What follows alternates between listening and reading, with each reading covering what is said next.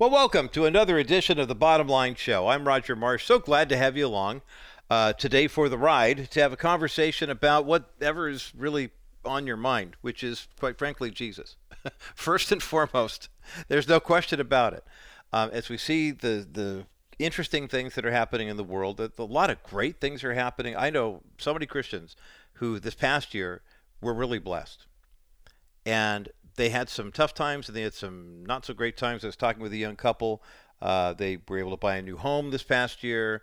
Their family is expanding this year. They had some fertility problems that their world is going great.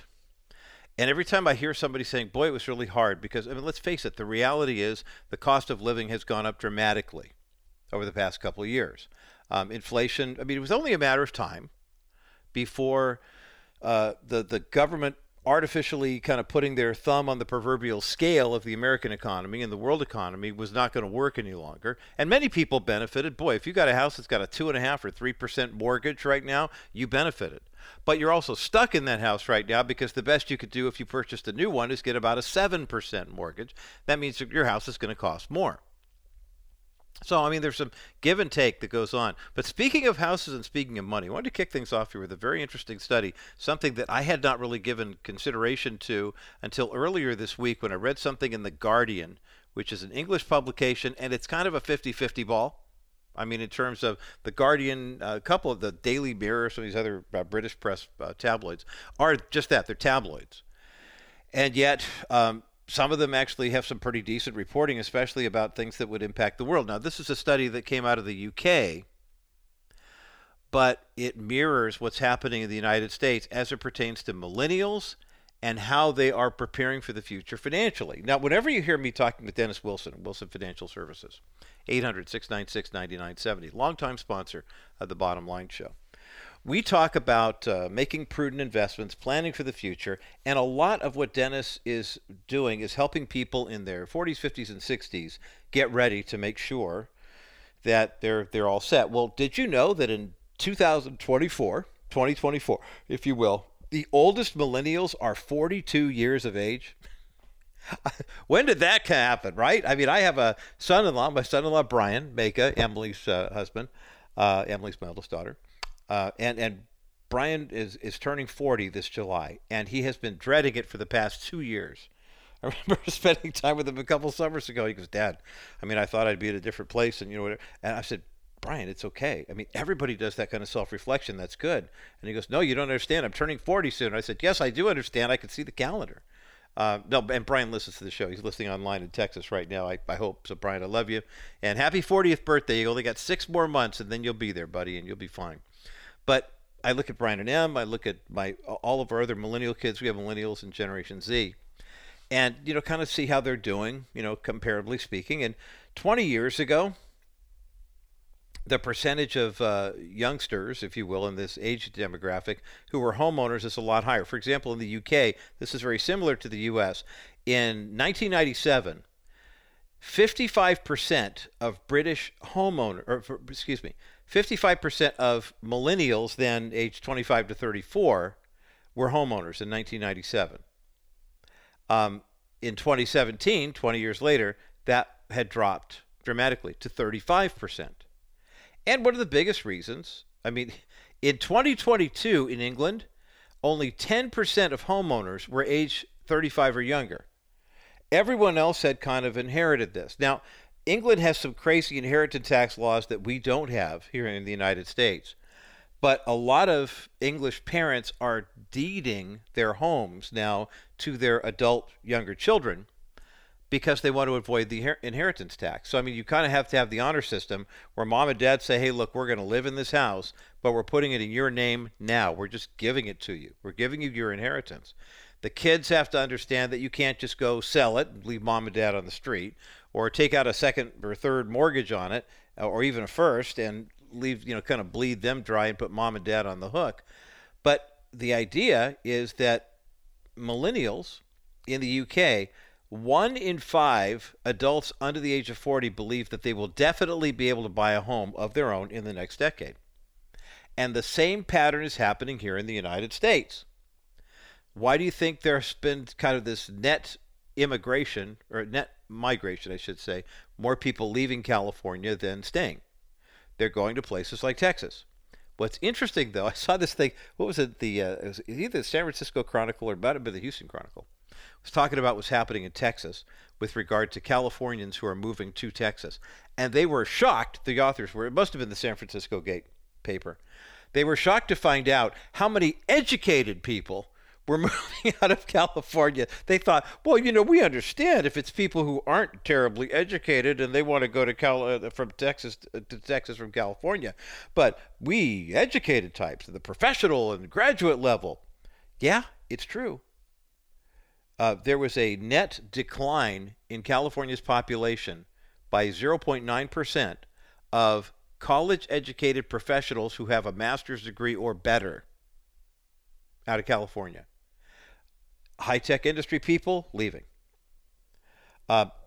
Californians with bachelor's degrees, 250,000 left the state for Texas and Tennessee. Amazing, right? So now, what do we find ourselves at? So whether it's the UK or now the United States, you've got millennials who are doing whatever they can. Here's the problem, though. As more and more parents that are fairly well-to-do are leaving a home to their kids before they pass away, now there are some families where that's not the case. And if there was a wealth gap between certain age groups, people in the same age group rather, it's going to potentially get even worse as now these younger people who didn't have much wind up with big inheritances and other young people do not. By the way, I just want to throw this out here.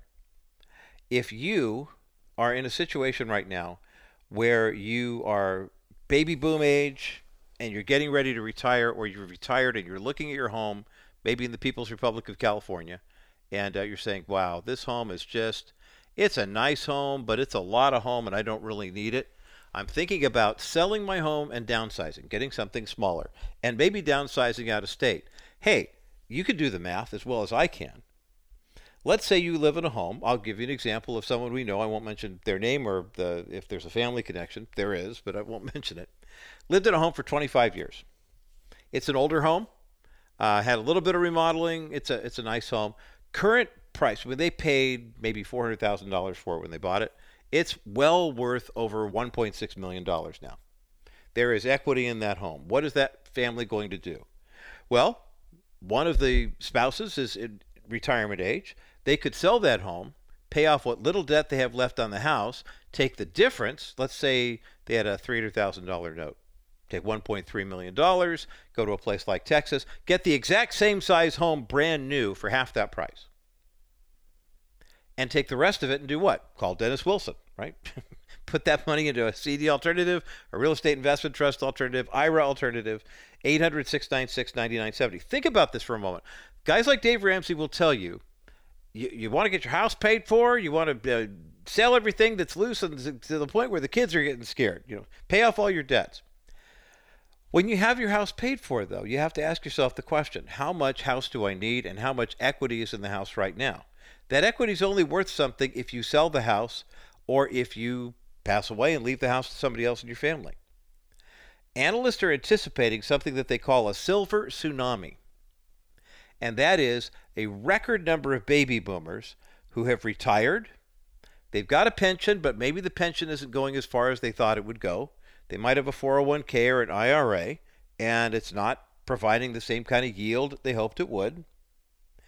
And they're looking at the equity in their home and saying, well, I've got two ways to tap into this equity. I can either take out a loan, get a home equity loan, or maybe a second mortgage, or get a first mortgage if the house is paid for. But then I borrowed money for myself and I'm paying interest on it, and I don't want to do that. Well, there's a second very legal way to capitalize on that, and people have been doing it in record numbers for the past 3 years, and that's sell your paid for or nearly paid for expensive house in an expensive area. Find a place like Nashville, Tennessee, where there's no state income tax and very low property taxes, et cetera, et cetera. Texas has no state income tax, but they'll get you on the property taxes. They're high. Got a couple kids who live there. One purchased, the other one's trying to purchase, and that's a real factor. When you start saying, wow, my house note might be the same as my property tax payment, that's a lot to contend with. But this silver tsunami means that these baby boomers, possibly you and your family, are going to sell their homes, move into lower tax, lower rent areas, maybe even decide to rent, not tie up all that money, and look for a place to park the rest and invest it. I'm telling you, that money's going to go into play one way or the other. And Dennis Wilson at Wilson Financial Services is the best place I know to contact. Call Dennis and his team at 800-696-9970. We don't have a wealth tax yet, but a state tax, if you will. It's on mega millions. But as the government continues to take on more debt, like we talked about last week on the National Crawford Roundtable podcast, as the government takes on more debt, the challenge that we're going to face is more ways that they're going to try to tax you, and I'm sure that inheritances will be one of them. So call Dennis, find out how to maximize your retirement and not leave your kids with a major tax bill when you pass away. 800-696-9970, 800-696-9970, or go to kbrightradio.com/Wilson Financial, and they can help you right there. As we continue, that was just some advice from me to you, sharing about financial situations that we're facing right now in the culture. Those are just economic realities. But another more overarching and important reality is the fact that we are sinful people, and apart from faith, grace by faith in Jesus Christ, we cannot save ourselves. And as a result, then that leaves people with one of two options. A friend of one of my millennial kids was diagnosed with colorectal cancer not too long ago. And young person, just perfect health, never would have seen this coming. But now this family is rallying around this person, is fighting for their life. You never know. And more people are beginning to realize you never know. And yet, what are we as Christians supposed to do with that? We look at a world that's fallen apart, and oftentimes we want to elect new politicians or change new laws or create morality standards, when in Matthew 28 and Mark 16, the one job that we have as Christians is to go into all the world, preach the gospel, and make disciples. So why do we all stink at that so much? Dr. John Hopper is back to have a conversation with me about he's the executive director of REACH, the evangelism training arm of Search Ministries. And he's written a book called Giving Jesus Away, Finding Joy in Sharing the Gospel. We've got a link for the book up at thebottomlineshow.com, and we will be giving away a copy of this book at the end of the hour.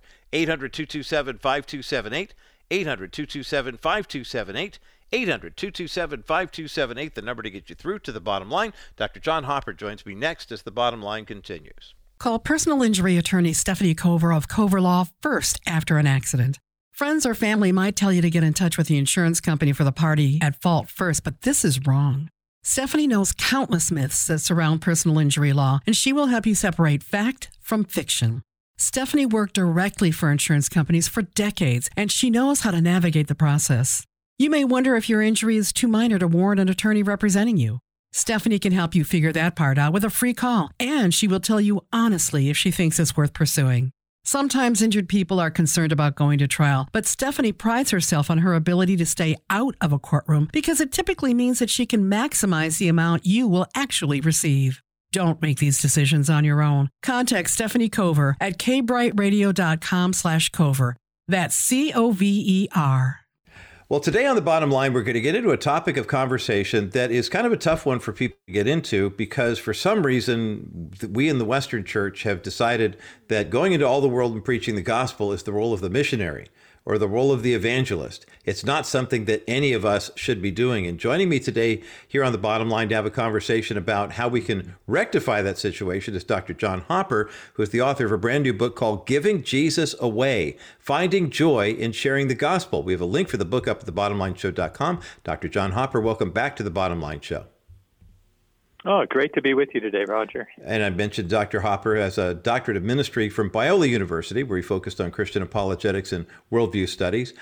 Serves currently as the executive director for REACH, which is the evangelism training arm of Search Ministries, and is regularly encouraging and facilitating gatherings and conversations aimed at helping others think more deeply about God and life. And one of the areas, of course, is that Matthew 28, Mark 16 part of the gospel that many of us, for some reason, don't pay attention to. Trying to to laugh. It's not funny. But, you start off with saying, hey, look, I want to tell others about Jesus, and then I've got a whole list of reasons why I don't want to do it. Why are we so reluctant to share the gospel? Yeah, I mean, I do think that, if somebody is engaged with Scripture and they're part of a church, then they understand the value of sharing Christ with others. They may even want to, but they feel ill-equipped. They feel scared to do it. They feel like if someone asks them questions, they won't be able to answer it, and so they figure, well, this must not be my gifting, and it is for the evangelists or the missionaries and that sort of thing. And so,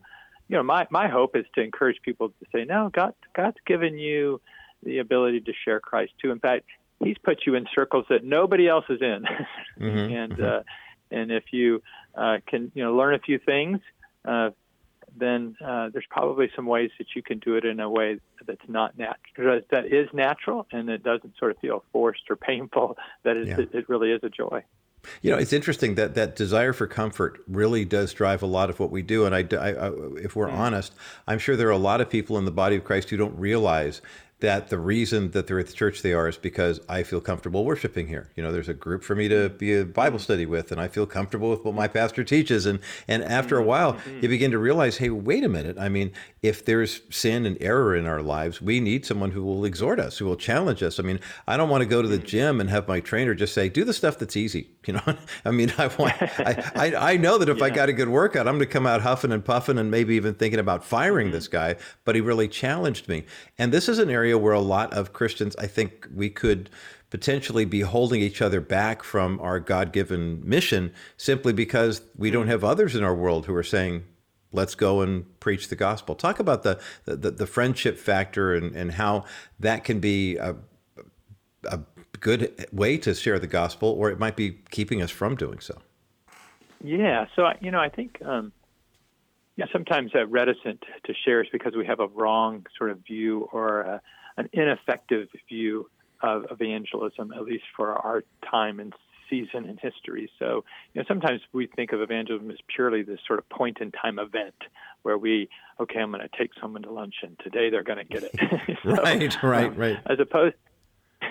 As opposed to it being a process, most people they require sort of many touches of the gospel, many different conversations where they're able to ask questions about things because they don't understand things, because they've heard other things. And so that's going to take time. And if we don't sort of put our pressure on ourselves to sort of have to seal the deal today, but we just begin conversations and we see where the road takes us, it's much more pleasant sort of thing. So, and there's going to be times where, we've got to kind of stick our neck out a little bit.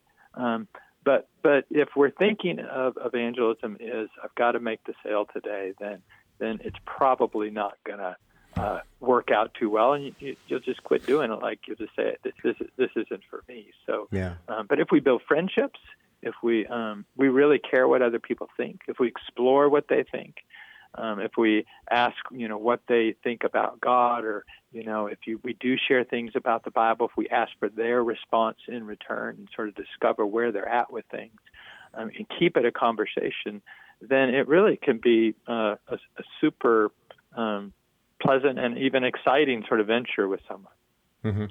Dr. John Hopper is my guest today here on The Bottom Line, and we're talking about his brand new book called Giving Jesus Away, Finding Joy in Sharing the Gospel. We've got a link for the book up at thebottomlineshow.com. I know one of the misconceptions that I had when I was a new Christian, I gave my life to the Lord in middle school, like a lot of people do.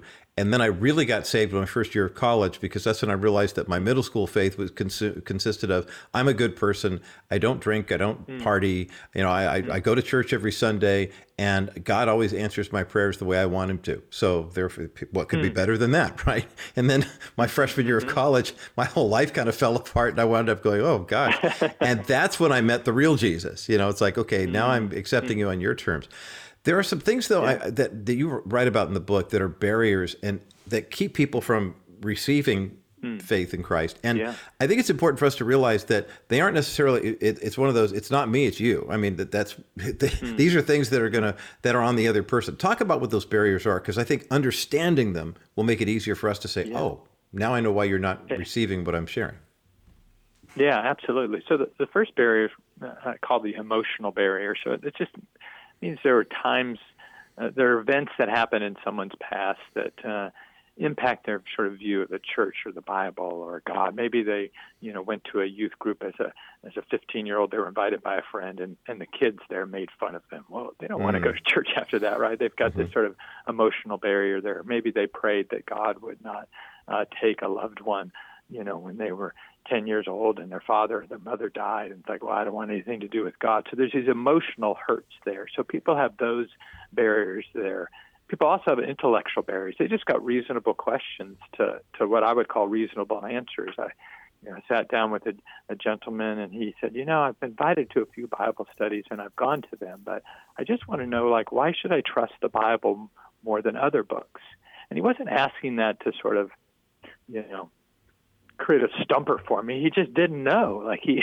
Right. He didn't know if there was really any historical basis for it or not. So that's just a barrier for people that we have to help them sort of cross there. And then I think there's just the spiritual barrier for people, where even if they've got their questions answered, even if they don't have emotional barriers, hey, everybody wants to be the sort of the captain of their own ship.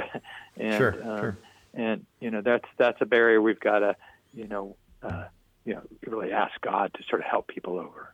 Yeah, it's interesting. John Hopper is my here on The Bottom Line, and we're talking about giving Jesus away, finding joy in sharing the gospel, his brand new book that's up at thebottomlineshow.com. When you think about those barriers, they all make sense. I mean, that they're there, but for the grace of God, we were all there at one point as well. And I think that, you mentioned like the intellectual one, that will send a lot of Christians running, saying, well, what happens if they ask a question and I don't know the answer? Because the thought is, I'm a Christian, so therefore I'm perfect. Sanctification happened immediately, and salvation is something I keep going back and forth to instead of going the other way around. But that it does kind of bring up, give us permission, Dr. John Hopper, to how do we handle that situation where there's that guy who's very clever and has been burned by the church before, knows just enough Bible to be dangerous, and can usually shoot down anybody who's knocking on the doorstep? Yeah.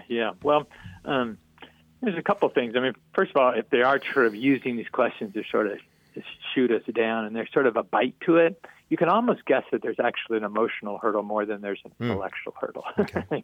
Sure. In fact, that's why they're asking it the way they are. So sometimes we have to backtrack and say, what's making you ask these questions? I mean, I can tell you're real passionate about asking these questions, and we might find out that story from the past that sort of needs almost some tender care. Because sometimes what people have experienced in the past is legitimate. It's legitimate hurt, and we need to say, that was bad the way that church treated you or that Christian treated you. And once we get on the same side of the table with them with that, then some dialogue can go forward. But if they do have questions that sort of come up and we're afraid, what if I do get asked these questions? And a lot of Christians are asked, afraid of getting asked these questions. All we simply need to do is say, that's a really great question, and I think I want to think about that before I try to answer it.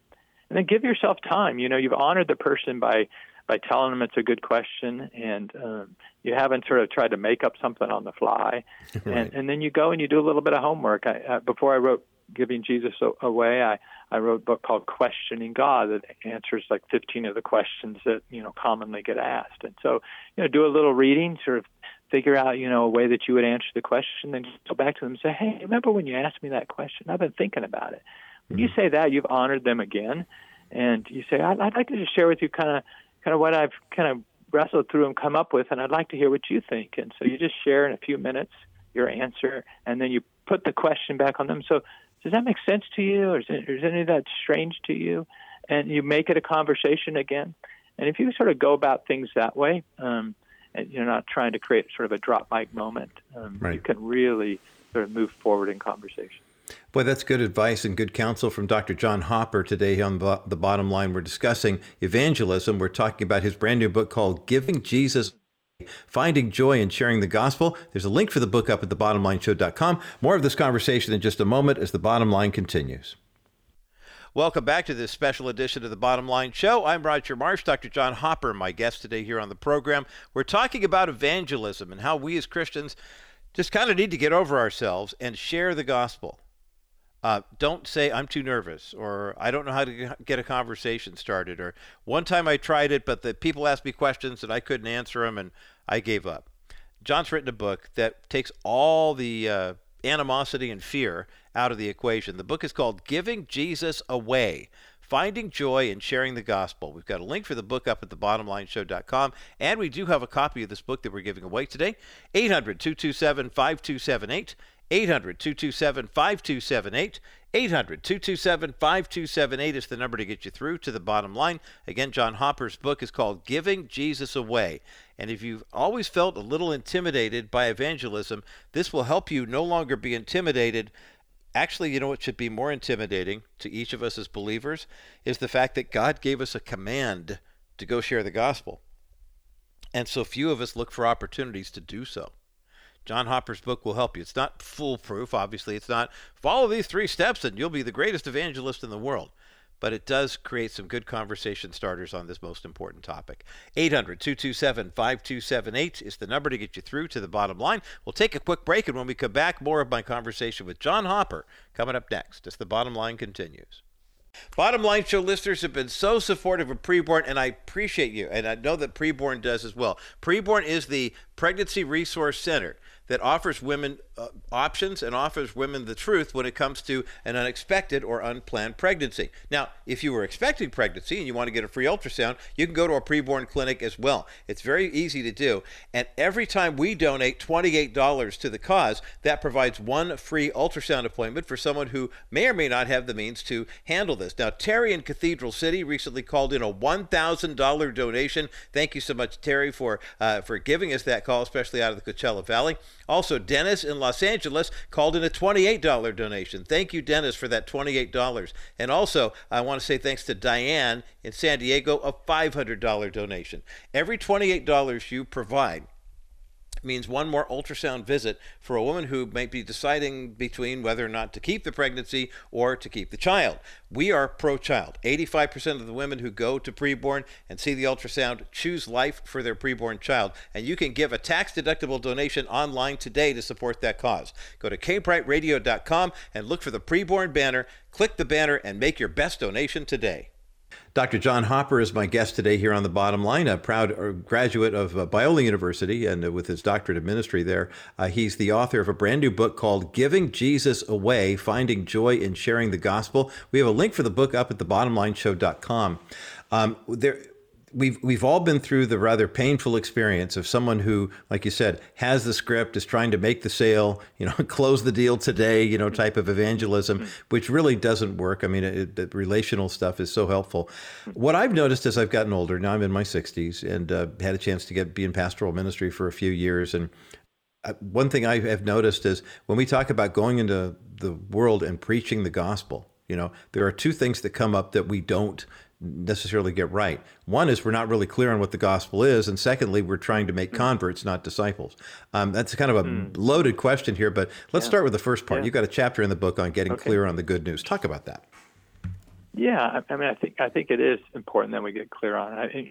If you go into church for a while, if you grew up in the church, you kind of know, some of the facts of the gospel. And in fact, if you were asked, sort of questions, do you believe that, you're a sinner? Do you believe that Christ died for you?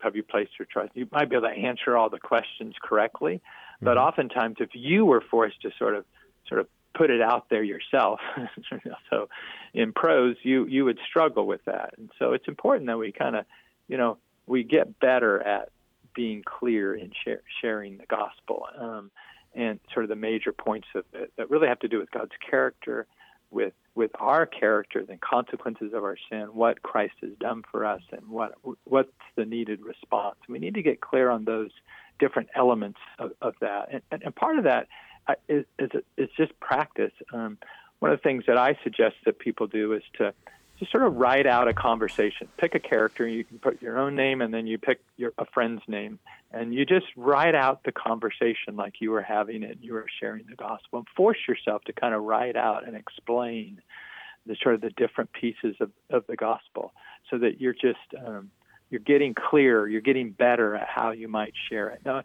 doesn't mean that in your first conversation with someone, that's exactly what you're going to go to, sort of the full gospel message. But at some point, you're going to want to share the different sort of elements and pieces of the gospel so that people can understand it.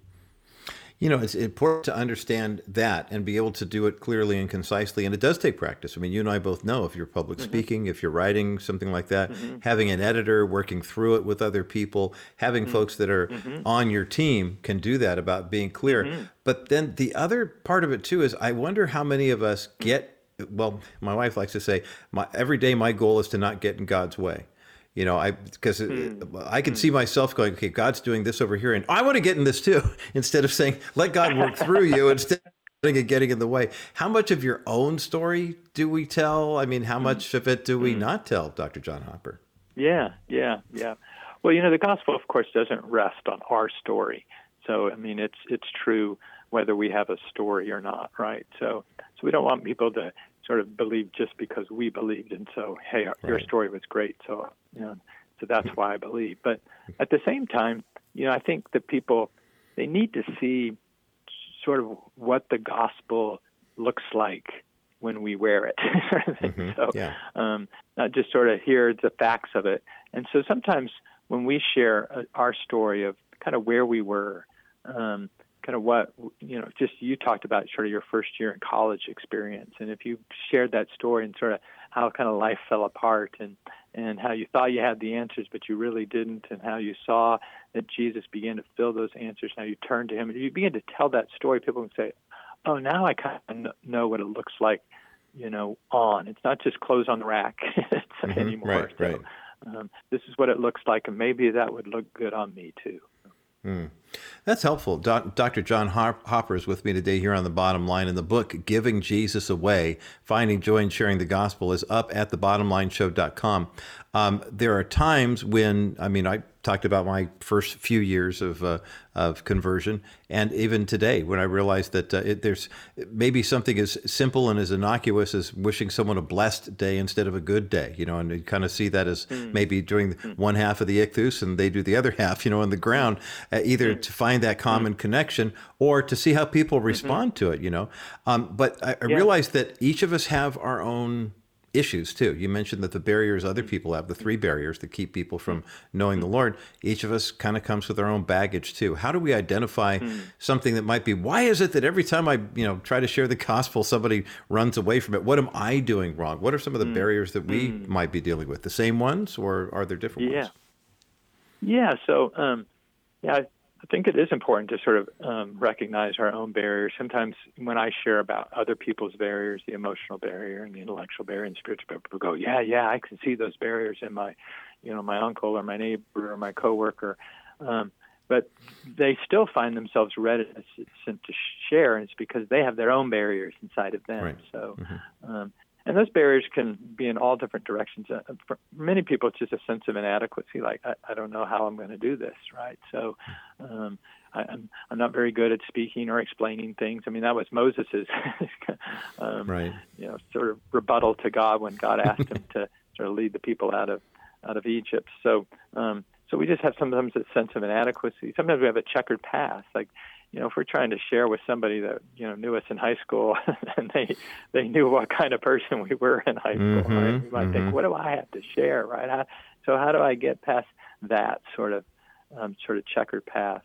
Sometimes it's just, I could call it misordered loves, where we see that sharing Christ is important, but it's really down on our list behind a whole lot of other things. And we have to realize, no, this has got to get up higher. And then, of course, there's just this massive, pervasive fear sometimes that we have in sharing the gospel, and particularly in sort of hurting relationships. So if I share something, that will make it awkward. So we do need to identify those different barriers inside of us and begin to address those, really take those to the Lord and say, Lord, I feel inadequate. I need your adequacy. Lord, in the past, you look in Scripture, God's used a lot of people with a checkered past. So whether it be Moses or David or Rahab or whoever. So we need to identify and begin to address those barriers within ourselves. Dr. John Hopper, my guest today here on The Bottom Line. A great conversation about evangelism, about going into all the world and preaching the gospel, baptizing those who believe it in the name of the Father, Son, and Holy Spirit. His book is called Giving Jesus Away, Finding Joy in Sharing the Gospel. We've got a link for the book up at thebottomlineshow.com. Let's take the final moments, John. It's something we talked about earlier and you write about in this new book, about the importance of making disciples and not just converts. Talk about the difference, if you would. Yeah.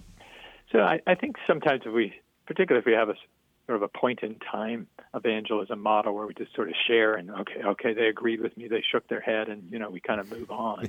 Yeah. Then we're going to really sort of leave people sort of flailing at the best. So oftentimes people will even nod in agreement when we share the gospel, but if you have more conversations, we realize they didn't even get it in the first place. So we need to keep following up with them and really help them to sort of establish what I call sort of healthy habits, right? So reading the scriptures and praying, being part of a believing community, being sort of generous investors of our own lives in the cause of Christ. And we have got to, be that example for them, bring them along to things and sort of show them what we do and how we do it. And, not to straitjacket them like they've got to do it just like us, but just sort of set an example and show them sort of these healthy habits that allow them to grow and listen better to the Spirit that God has now placed in them, right, to lead them in their journey going forward. Well, those are good tips, good recommendations. And of course, there is no one size fits all. There is no standard formula, follow these 3 steps and it's going to work.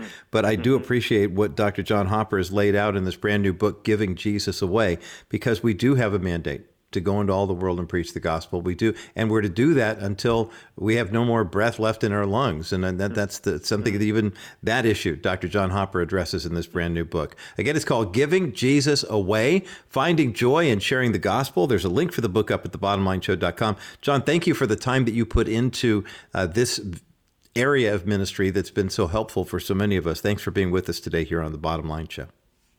Oh, it's great to be with you, and thank you for inviting me to be a part of your show, Roger. Always a great conversation. Good to have John back with us on the program today. John Hopper, and he's the author of the book called Giving Jesus Away, Finding Joy in Sharing the Gospel. We have a link for the book up at thebottomlineshow.com, and we do have a copy of the book that we're giving away today. 800-227-5278, 800-227-5278, 800-227-5278 is the number to get you through to the bottom line. Again, we have one copy of John Hopper's book called Giving Jesus Away. It's a great study in evangelism. It's very, very practical, and I highly recommend it. That's why I'm glad we're giving away a copy today. 800-227-5278, 800-227-5278, 800-227-5278 is the number to get you through to the bottom line.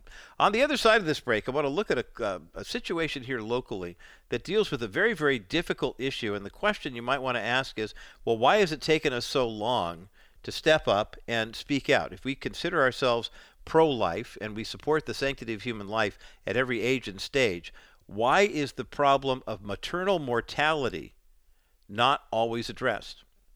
And why does it seem that maternal mortality, which means mothers who die either during childbirth or die as a result of childbirth, that sounds like something, Little House on the Prairie, right? I mean, but it happens. It's very common even today. And you have to ask the question, why is it happening, and who will do something about it? Well, on the other side of this break, we're going to take a look at a university right here in the Southland that is stepping up and doing something about it in a way that I think we in the body of Christ can learn something from. We'll talk about that coming up next as the bottom line continues. My thanks again to Dr. John Hopper for joining me today here on The Bottom Line. His book is called Giving Jesus Away. And I mean, when you think about it that way, well, it should be pretty easy for us to evangelize, right? Finding joy in sharing the gospel. The link is up for the book at thebottomlineshow.com, and we do have a copy that we are giving away today. See, we're giving the book away about giving Jesus away. 800-227-5278, 800-227-5278, 800-227-5278 is the number to get you through to the bottom line. One copy of John Hopper's book called Giving Jesus Away. You know, what's interesting is we have been having conversations over probably the past year about our friends at Preborn and the work that they're doing in the sanctity of human life area. The pro-life movement has changed so much over the past 50 years. The number of people who have been supporting pro-life. It started, when Roe versus Wade passed, and abortion, it wasn't like abortion was invented on January 22nd, 1973. Every January, we've been commemorating Sanctity of Life Month in conjunction with the Roe decision, and we'll be doing another Sanctity of Life weekend programming the Friday, January 19th, which is March for Life Day in Washington, D.C., and then there's a California March for Life that's never lined up with the national one. It's always kind of marching to their own drummer. But then coming up on January 22nd here on the Bottom Line Show, we're going to devote a lot of our programming to commemorating the passing of Roe versus Wade. Not that we're celebrating it, but we can now celebrate the passage of Dobbs versus Jackson on the 22nd of June, 24th of June, 2022. And now the pro-life community rejoices. Roe versus Wade is no longer considered the gold standard. For the longest time, states would pass their own laws about abortion and things like that. And many states would make abortion legal, but it was kind of tied into the wording of the language of their laws, with basically just kind of presuming that Roe versus Wade would never be overturned. And it's amazing to see. I think there's been several turning points when the pro-life community stopped saying, it's a child, not a choice, and the left doesn't care about the humanity. The left cares about the legal side, and the left cares about women's rights. And as you saw in California in the November 22 midterm elections, Proposition 1 sailed through the California electorate because all Democrats had to do was tell their own voters, look, democracy is at risk. You have to vote yes on Prop 1. Nobody bothered to read Prop 1 that allows for abortion on demand without exception, literally to the point where you could go to a hospital. If a woman was in labor, she could be wheeled up on a gurney, and there could be, to the left, go kill your kid, to the right, go to labor and delivery, and she could choose either door, and it would be perfectly fine in the state of California. That child at 39 weeks of gestation could be killed. That's what California law allows for. It's sickening. And yet, sometimes when we think of the pro-life community, we often think, well, if we could stop the abortions, bring the abortion rate down. I saw Dr. Alveda King had posted something on her social media last week that said there are now 18 states in the United States that are completely abortion-free. It's illegal to get any kind of abortion in those states. That's incredible. When you consider that a year and a half ago, Roe versus Wade was the law of the land, basically, but you saw what happened federally. Once Roe was overturned, there was no federal law legalizing abortion. There was a Supreme Court standard that other states would set their laws based on. And it's amazing how many laws now. I mean, I never would have imagined. I knew there were 7 or 8 states that had some kind of restriction on abortion. Had no idea that there were that many states that were abortion-free a year and a half after Roe. So while we mourn what happened in California, Colorado, Connecticut, Minnesota, states like that, we are thrilled that so many states are abortion-free. But that's not the only thing that we as the pro-life community should be concerned with, getting kids adopted out of homes where they where the mom and dad aren't sure they can raise the child. Take into consideration something that is happening in a family right now. There's Sanam Ahadi and her grandmother, Karima Lufti. Now, Grandma was living in Anaheim, and during the COVID pandemic, Grandma contracted COVID-19. Now, at that point, information was low, visitors restricted. Now, it's interesting because the virus, had possible, really bad side effects for older adults. Her condition got worse, and so Ahadi's family basically took her to an emergency room in Irvine. So they were 45 minutes away from Anaheim. They were looking for better care. When they got there, a doctor told them about the monoclonal antibody treatment. Remember that one? Remember that, the one that the left told us, stop talking about that. That's unproven. The doctor said, unfortunately, here's what happened. By the time Grandma was brought to the hospital, the doctor said, yes, a monoclonal antibody treatment would help you, but the disease has spread too much. So Sanam Ahadi applied to medical school and said, I want to be that difference maker for people who have language barrier issues, people who are of different backgrounds, different ethnicities, and really need that kind of help. And so she did. Sanam Ahadi is now a student at Charles Drew University. Are you familiar with CDU at all? I had never heard of them before until this all started. I never had. Charles Drew University is a school of medicine and science. It's a private school in southeast LA, in Willowbrook, which is between Watts and Compton. And the university is named after a pioneering black surgeon by the name of Charles Drew. By the way, Charles Drew is the father of the modern blood bank, in case you're wondering. The Charles Drew University Medical School was founded right after the Watts Rebellion. And the whole idea was to say, hey, look, one of the challenges that we face right now is there are people of color who aren't going into the medical profession the way we need them to. There's Howard University, there's Morehouse College that are doing this type of training as well. But Charles Drew kind of gave that cause something on the West Coast. And the idea was, like in the case of Sanam Ahadi, grandma had a language barrier, and if there were more doctors of that, Middle Eastern persuasion, that could have potentially saved her life and gotten her the treatment she needed. There are a lot of people, disproportionate number of African American women who die because of maternal mortality issues. Now, there's not a language barrier, but sometimes there is an issue of care. How do women respond? Do they go into some kind of septic shock when giving birth, especially if they're giving birth in a hospital and perhaps there's surgery involved? I mean, I definitely remember. I was talking about my daughter Emily last week. Emily is expecting. We're very excited about that. She just had a birthday last week, and I remember when she was born, her mom was in labor for 22 hours and had been given a couple of epidurals and some anesthesia. And when the whole birth experience was over, she went through about a day and a half of withdrawal. And she was never out of the sight of a physician or a registered nurse or some kind of qualified caregiver who knew what to look for and could answer those questions. Unfortunately, and we see this happen more and more, women of color, women of different ethnic backgrounds don't always get that kind of care. So Charles Drew University was founded in LA with the goal of producing doctors from the African American community. And now here they are. They're one of the top medical schools in the HBCU world, historically black colleges and universities. So how much progress has they made? Well, we're going to talk about that on the other side of this break, and also take a look at how it's impacting not just maternal mortality rates, but also what's happening with regard to people of color as it pertains to the sanctity of human life. We're going to talk about that coming up next as the bottom line continues.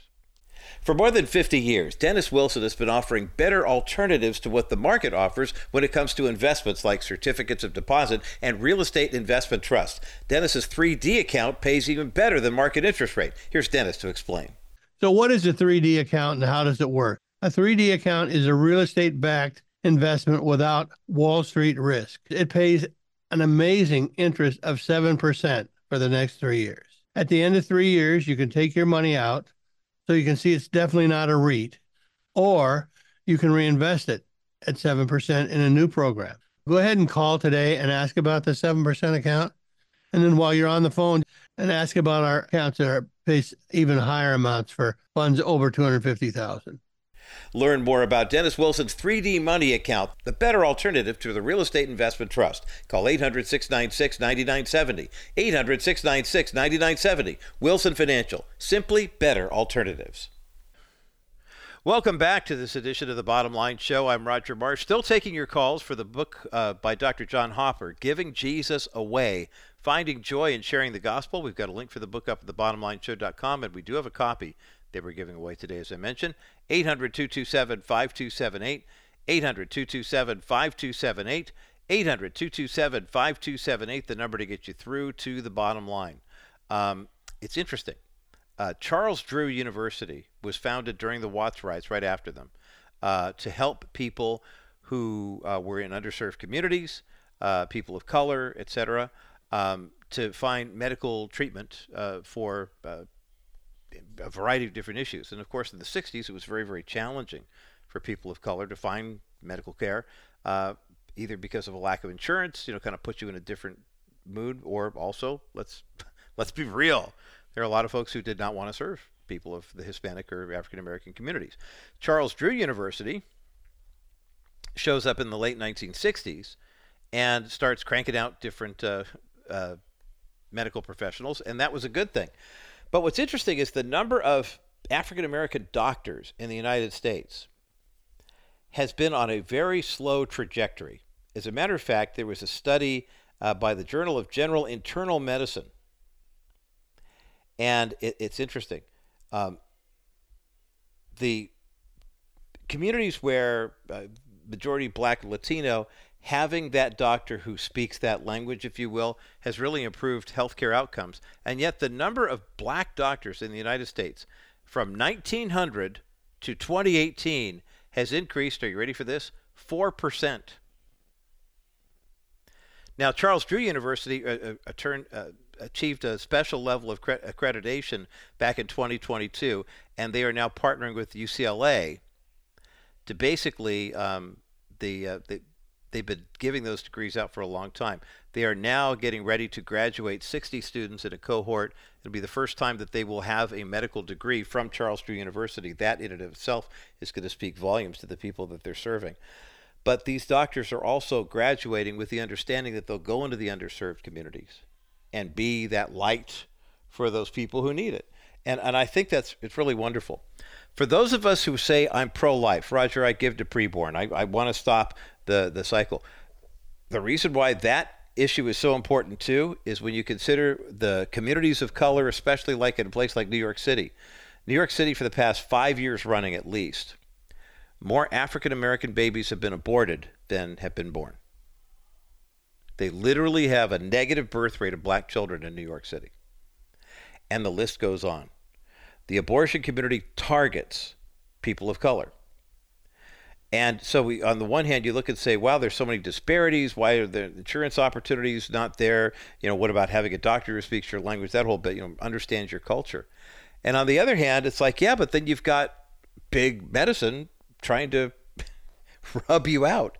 It's really crazy. We put this article up at thebottomlineshow.com. By the way, what makes this so interesting is that this is the U.S. edition of The Guardian, the British publication.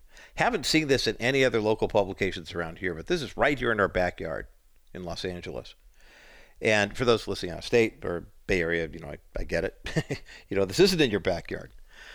But if we're going to be pro-life, we have to be whole life. Literally, I say from conception to graduation, every aspect of the human experience is very important to care for and deserves care. And Lord, we pray that you would raise up more men and women to serve as doctors and nurses and technicians in all different areas of life, people from all different backgrounds, everyone who is not bonded by ethnicity or racial disparity, rather, but because we are spiritually connected as brothers and sisters, one in spirit. And we pray, Father, that those of us who profess to be pro-life would be more vocal in expressing our concern for disparities in this area. We ask all these things in the precious and powerful name of our Lord and Savior Jesus Christ, and all God's people said, amen. Last call for John Hopper's book, Giving Jesus Away, 800-227-5278, 800-227-5278, 800-227-5278, the number to get you through to the bottom line. And I really hope you get this book and enjoy it, because it's a very meaningful one for me personally. For our KCBC audience, enjoy the rest of your day. And Rabbi Schneider and Discovering the Jewish Jesus is coming up next. By the way, Rabbi Schneider is going to be with us on an upcoming edition of the Bottom Line Show. It's either next week or the week after. For those who remain on the network, it's this week's edition of the National Crawford Roundtable Podcast. Who's going to be hosting it this week? You'll find out on the other side of this break as the Bottom Line continues.